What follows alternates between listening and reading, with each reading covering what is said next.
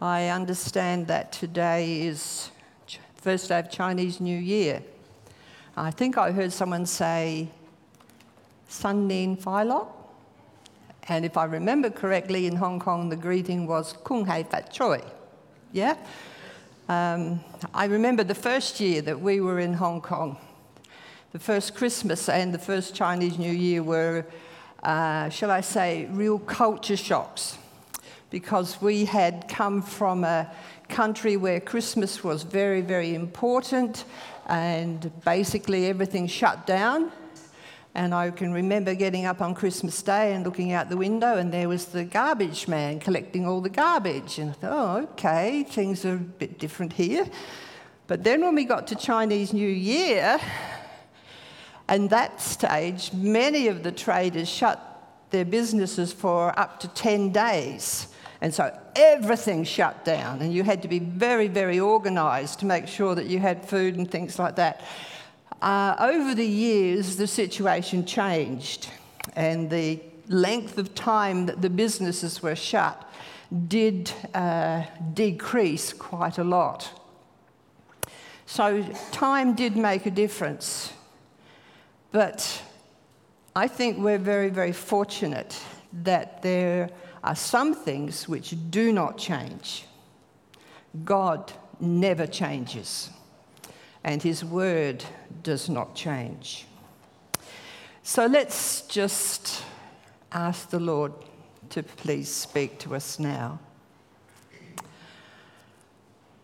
Father, as we come to your word, I would ask that you would show yourself to be faithful and speak through it to our hearts. I believe, Father, that you know everything that is going on in our lives, and you desire to minister to us at our point of need. And so, Father, I lift this time to you, that you indeed will be the one who is honoured. And I pray this in the name of Jesus. Amen. So we are doing a series entitled When God's Spirit Moves. And in the first session, Clifford shared with us that Jesus told his disciples that he was going away, but he was going to send another counselor, another helper, to be in them, to be with them and to be in them. And during this discourse, he told them that it was a good thing that he was going away. They did not understand why at that particular time. Now, it's sometimes said that men cannot multitask, but women can. However, doesn't matter whether we're male or female, we cannot be in two places at once. So when Jesus said he was going to send the Holy Spirit to be in his disciples, he was going to make it possible for no matter where these disciples were, he would be with them, he would be in them, he would be able to minister. And so in some ways we could say he could be in more than one place at a time. Last week, Kent spoke to us about the Holy Spirit being a power source. He is the one who gives us power to witness. He is the one who gives us power to overcome temptation and sin. He is the one who can empower us to live lives that are pleasing to the Lord. And today we're going to look at another aspect of the work of the Holy Spirit. In John chapter 16, verse 13, we saw that the Spirit will guide us into all truth. And that word truth caught my attention. We could say, what is truth?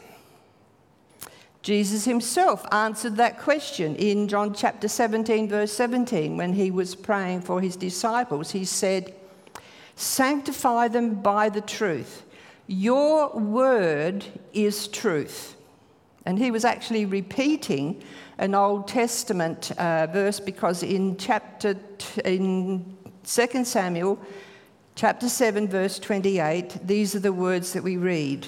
Now, O Lord God, you are God, and your words are truth.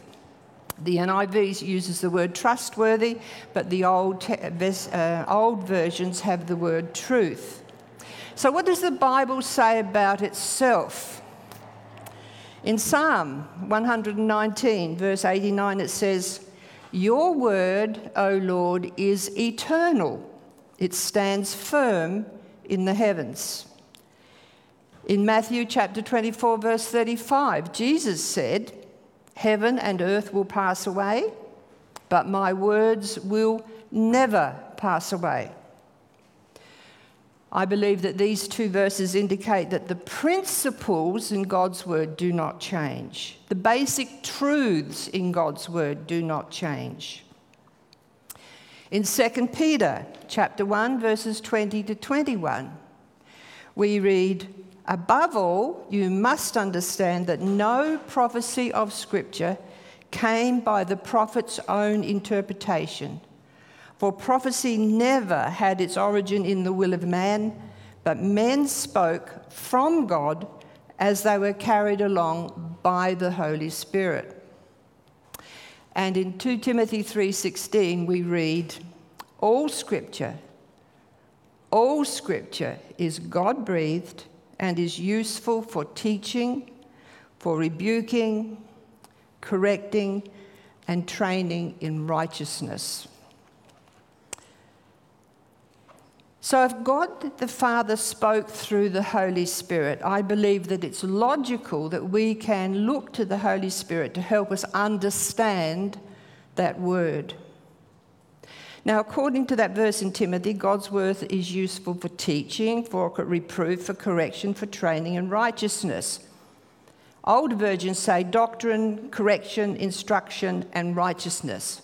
Perhaps an easy way to remember this is to say that God's word seeks to show us what is right, what is wrong, what we need to get right, and how to keep right. Now, I would like to read to you some parts of an article that I saw around Christmas time. It's entitled, "The Key Jesus Question We Should Ask Before Christmas." It was written by an Australian journalist. And he said, "We get a lot of things wrong about Jesus, about what he did and didn't do. But before Christmas, we should ask ourselves one key question." And his comment is, "Almost definitely not. 22 years ago, a child was born in Bethlehem. He was almost definitely not the product of a virgin mother, and he went on to almost definitely not turn water into wine, almost definitely not feed 5,000 people with 5 loaves of bread and 2 fishes, almost definitely not walk on water, and almost definitely not physically rise from the dead. However, he almost definitely was born, almost definitely said a lot of very profound and interesting things, and almost definitely was crucified.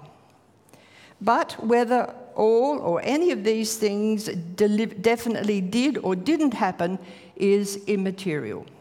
All that matters is that that man, whether he was real or not, became the most influential person in human history."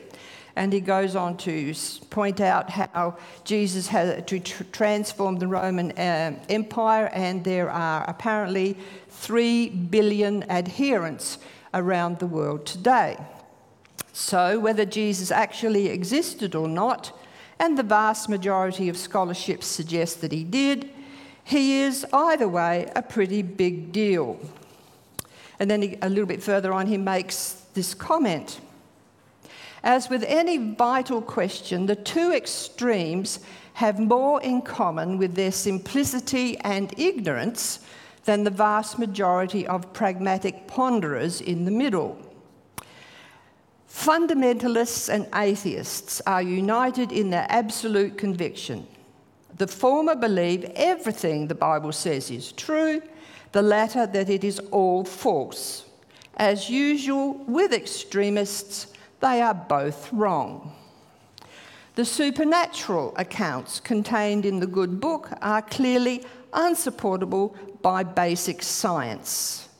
And yet the dismissal of religion is a complete disregard of human history and with it humanity itself. And then he goes on to make some other comments which I don't think are particularly relevant at the moment.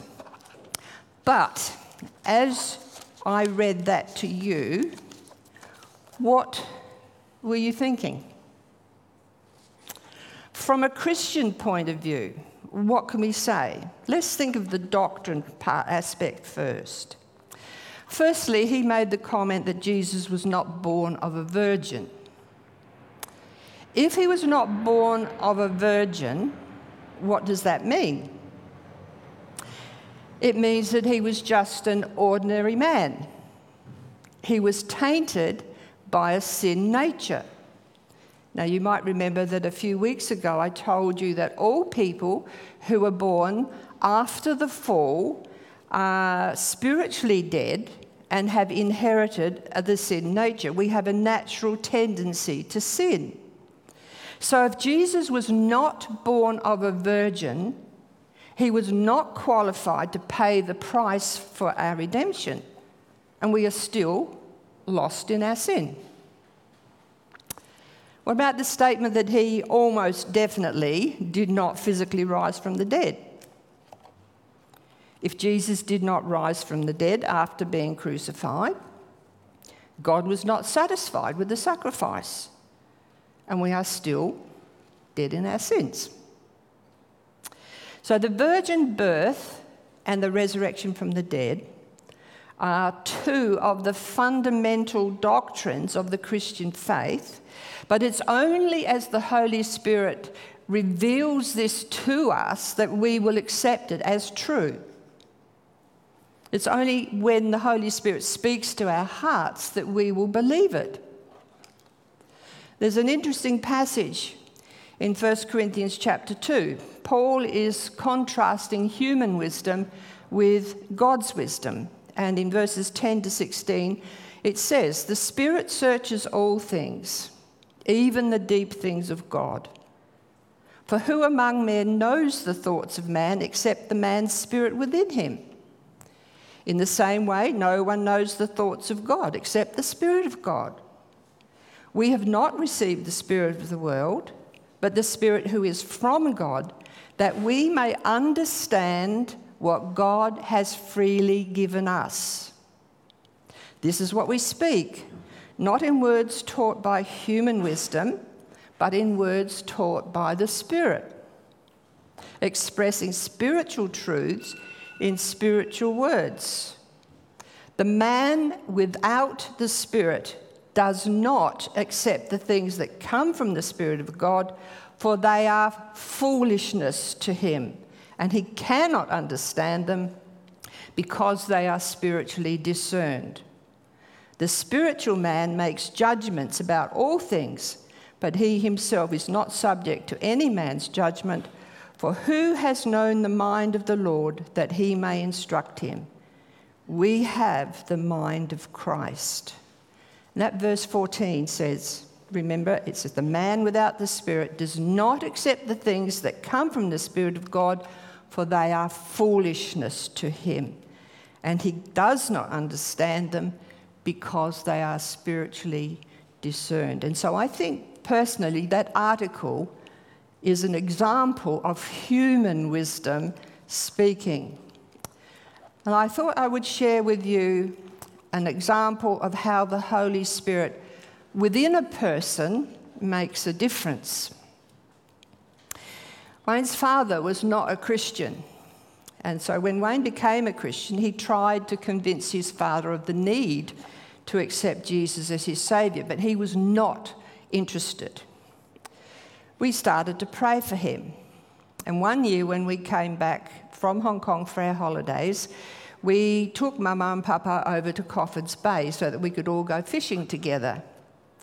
And then one night, when Naomi, she was only about 6 at that particular time, she was asked to say grace.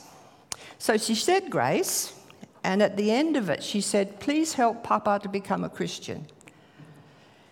He didn't say anything at that moment, but when the children went to bed, he figuratively tore strips off us. How dare we make him look small in the eyes of the children? How dare we do that?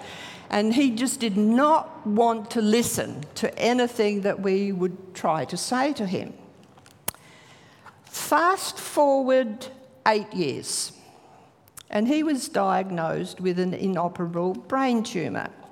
This was in the January. He became a little bit more interested in Christianity, but said he couldn't understand the Bible when he tried to read it. In the June of that year, there were complications, and Wayne received a phone call to say that his father possibly would not live another 24 hours. So he was fortunately able to get a seat on a plane and came back to Australia and went straight to the hospital to talk with his dad. And he said to him, "Do you have peace?" His dad said, "No." "Do you want peace?" "Yes, I do." And so Wayne was able to lead his father to know the Lord.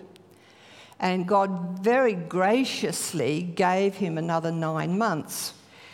Because his eyesight had been quite affected, we got for him the New Testament on tape. Now, I know that's old-fashioned, but this was back in 1993, when technology was not what it is now. But anyway, he started to listen to it. And his comment to us was, "Oh, I can understand it so much better when I listen to it on the tape than when I tried to read it." But the difference was, he had then, when he was listening, he then had the Holy Spirit within him, not before when the Holy Spirit was still outside of him. And so I think this was a very strong example of the difference that the Holy Spirit within a person can make as we even just read and listen to the Scriptures. That article that I read seemed to indicate that it says that, let's start again. It denies that all Scripture is inspired by God. And it seemed to give the idea that we can perhaps pick and choose. I think the expression is cherry pick. What we want to understand, what we want to believe. But as I mentioned before, I believe that the Holy Spirit, or that the God's Word, gives us principles which can be applied to every aspect of our life. And the Holy Spirit wants to teach us how to apply those specific principles. For example, I believe that the Scripture shows that marriage is one man and one woman for life. So when I read an article where 3 people are sharing how wonderful their throuple is, I think that's how you pronounce it, I think, hang on, this is not what God's Word says. This is not in accordance with God's Word. But that's what people are saying.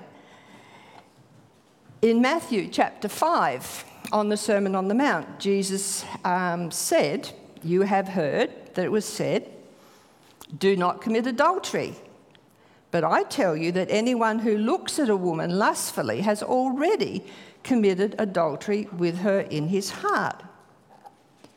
So we Christians need to listen to the prompting of the Holy Spirit so that we can avoid being drawn into anything that could violate the principles of marriage or sexual purity.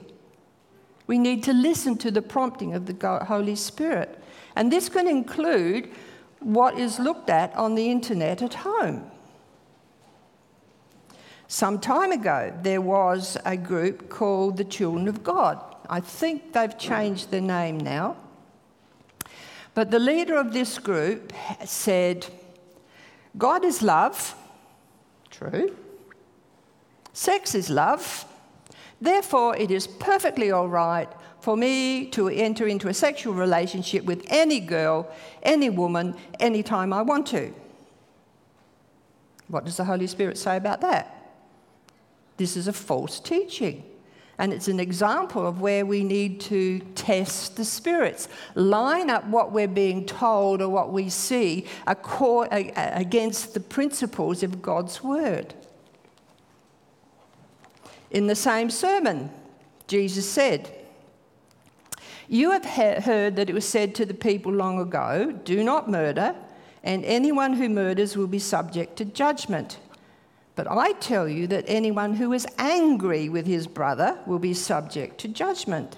And he goes on to say that reconciliation should be sought. Then a little later in the same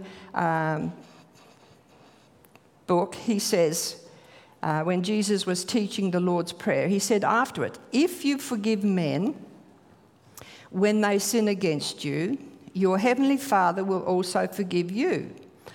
But if you do not forgive men their sins, your heavenly Father will not forgive your sins."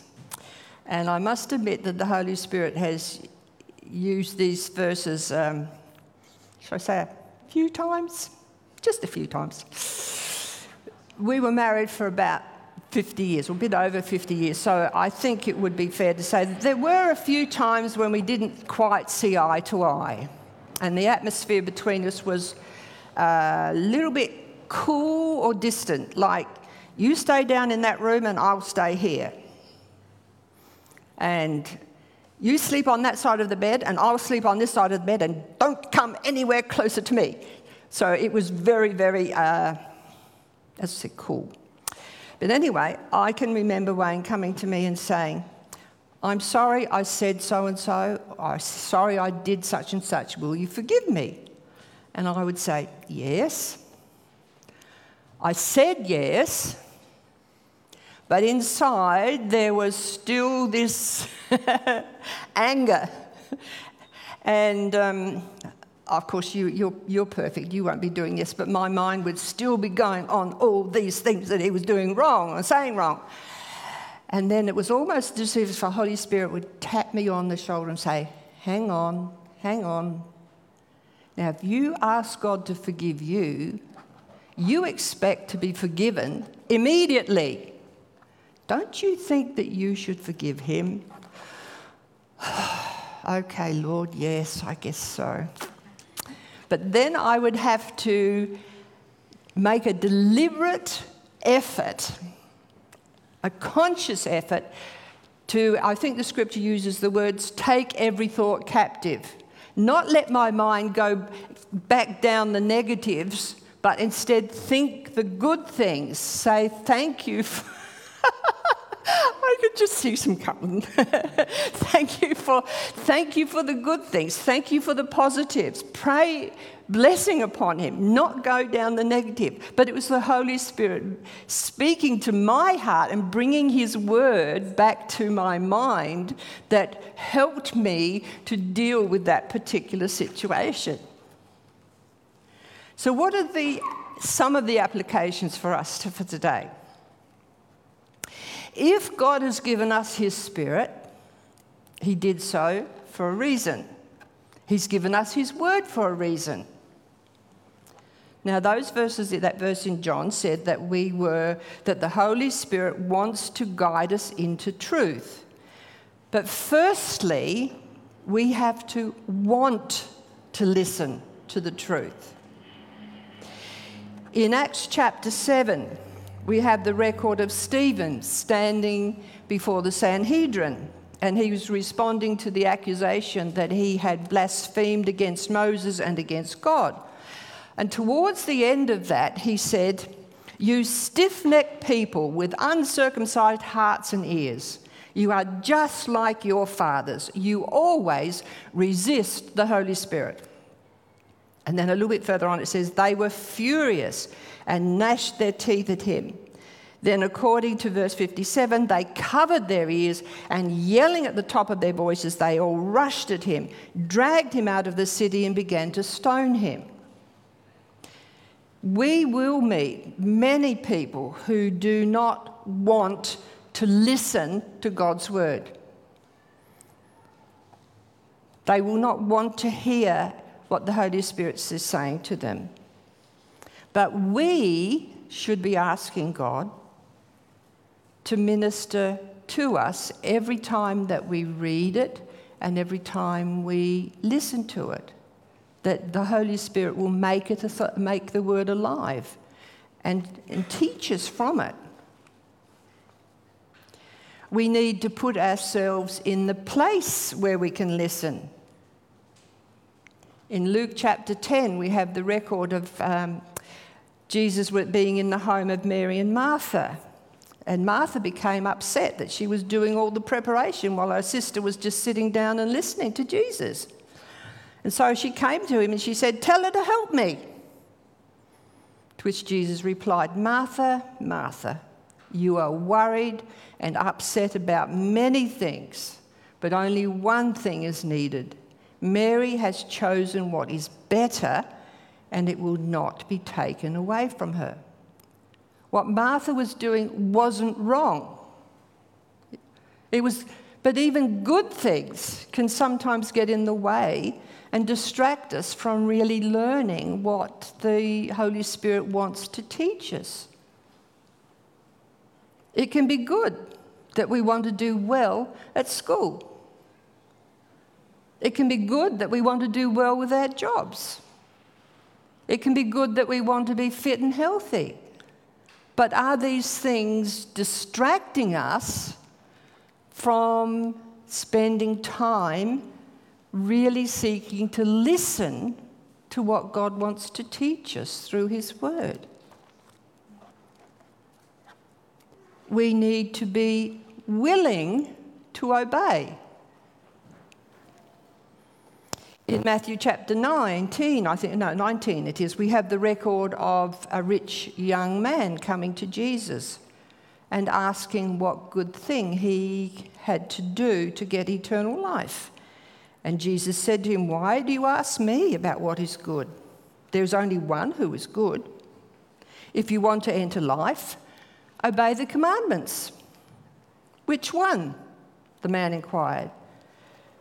Jesus replied, "Do not murder, do not commit adultery, do not steal, do not give false testimony, honour your father and mother, love your neighbour as yourself." "All these I have kept," the young man said. "What do I still lack?" Jesus answered, "If you want to be perfect, go, sell your possessions and give to the poor, and you will have treasure in heaven. Then come, follow me." When the young man heard this, he went away sad, because he had great wealth. So when the Holy Spirit does speak to us, are we willing to obey what He says? In the scripture reading in chapter 4, verse 14, he said, "The Holy Spirit will bring glory to me." The job of the Holy Spirit is to point people to Jesus. It is never to emphasize Himself. It is never to seek glory for Himself. And just as it is possible to underestimate the work of the Holy Spirit, it is possible to overestimate His work. And we need to seek to try and find balance. You know, as I've thought about this particular topic, I don't think I can share how much I appreciate the ministry of God's Word and the Holy Spirit in my own life. I vaguely recall sharing with you some time ago how when I did this study of covenant, God gave to me an assurance of my salvation, which I hadn't had before. And it was interesting. After we finished that study, I think the next one I did was James. And James is a very practical book. And so The Spirit seemed to be saying to me, okay, you know you are saved, but you need to be showing it by the way you live. It's no good to just say you're a Christian. You have to be doing it, shall I say. And actually, when we look at Scripture, this is a principle that is there all the way through. If you really love God, if you really are a Christian, you will be showing it by the way that you live. And then after we finished that one, I did the Sermon on the Mount. And the Sermon on the Mount went the next step. Okay, you say you know you're a Christian, you are doing the right things, but what's the attitude of your heart? And that was the message that the Holy Spirit really imprinted on me through the study of the Sermon on the Mount. Because the Pharisees were doing everything right, but what did Jesus call them? Whitewashed sepulchres and a brood of vipers. He was very, very scathing on them because they said the right things, but inwardly they hadn't been changed. And so the Holy Spirit really worked in my life to teach me those sorts of things. There was one time, I'm sorry, Naomi, you're going to be again. I can't remember how old she was, probably still at primary school. She hurt her knee probably playing netball, so I took her to the hospital and it was x-rayed. And when they brought the x-ray back, the doctor said, well, the knee seems to be okay, but there's this mark on the bone up above the knee. We need to keep an eye on this to make sure it doesn't turn into cancer. And I heard that word cancer and no. I had just been in a Bible study where the lady had been doing Philippians. And the verse was, do not be anxious. Do not be anxious. God still uses that to me. Do not be anxious. And she had pointed out to us, it was a command. We were supposed to obey that. So whenever my mind started to think, cancer, cancer, cancer, oh, don't be anxious. Pray about the situation. Cancer, cancer, cancer, don't be anxious. Pray about the situation. Thankfully, over time, it's worked out. But, God used, through the Holy Spirit, that verse to minister to my heart. He does still use that verse quite often. No, I won't go down that one. My son Derek, I've spoken about Derek. When back in Hong Kong at that stage, you had to do what they called the O-levels after 5 years of high school. He did quite satisfactory in his O-levels. But when he started to do his A-levels, his results went way down there. And there was one exam, I think in the June before they did their A-levels, they used to do the mocks. And there was one paper where it was so bad it was ungraded. What do we do? What do we do? What do we do about this? And we were trying to push him to study, push him to study, push him to study. And I sat down to read God's word and I thought, Lord, I need help. Teach me, show me what you want me to do. And it seemed to say to me, hands off, leave it alone, stop nagging, let it go. I will deal with it.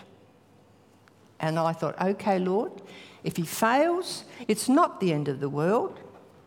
He can sit for again another year, but let it go. We let it go, and amazingly, he passed. But God worked. But I had to listen to what the Holy Spirit was saying. Don't nag. Let it go. And I think I shared with you, after Wayne died, I went through a period of real doubt. Is he really with you? Is he really with you? And God showed me over and over and over from his word. those who have accepted Jesus as their Saviour and Lord they do have eternal life. He is with the Lord. And there's probably other things that I can share, how God's Holy Spirit has taken his word and he has ministered it to my heart. And my hope, my desire is that all of us would just appreciate so much more what God has given us in his word. The help, the guidance, the wisdom, the strength, the power that he wants to give us, but we need to avail ourselves of it. We have to want to listen to it, we have to take the time to listen to it, and we need to be willing to obey it, because God does want to lead us into all truth. He really does want to minister into our lives. As always, if God has spoken to your heart today and you want to talk to someone, I'm sure that there are people here today who would be willing to sit down with you and share with you and let you ask questions. And they will just share with how the Spirit, how God has ministered to them, and hopefully lead you into a deeper relationship with him. But let's just spend a couple of moments in prayer. Father God, you are so faithful. You are so good.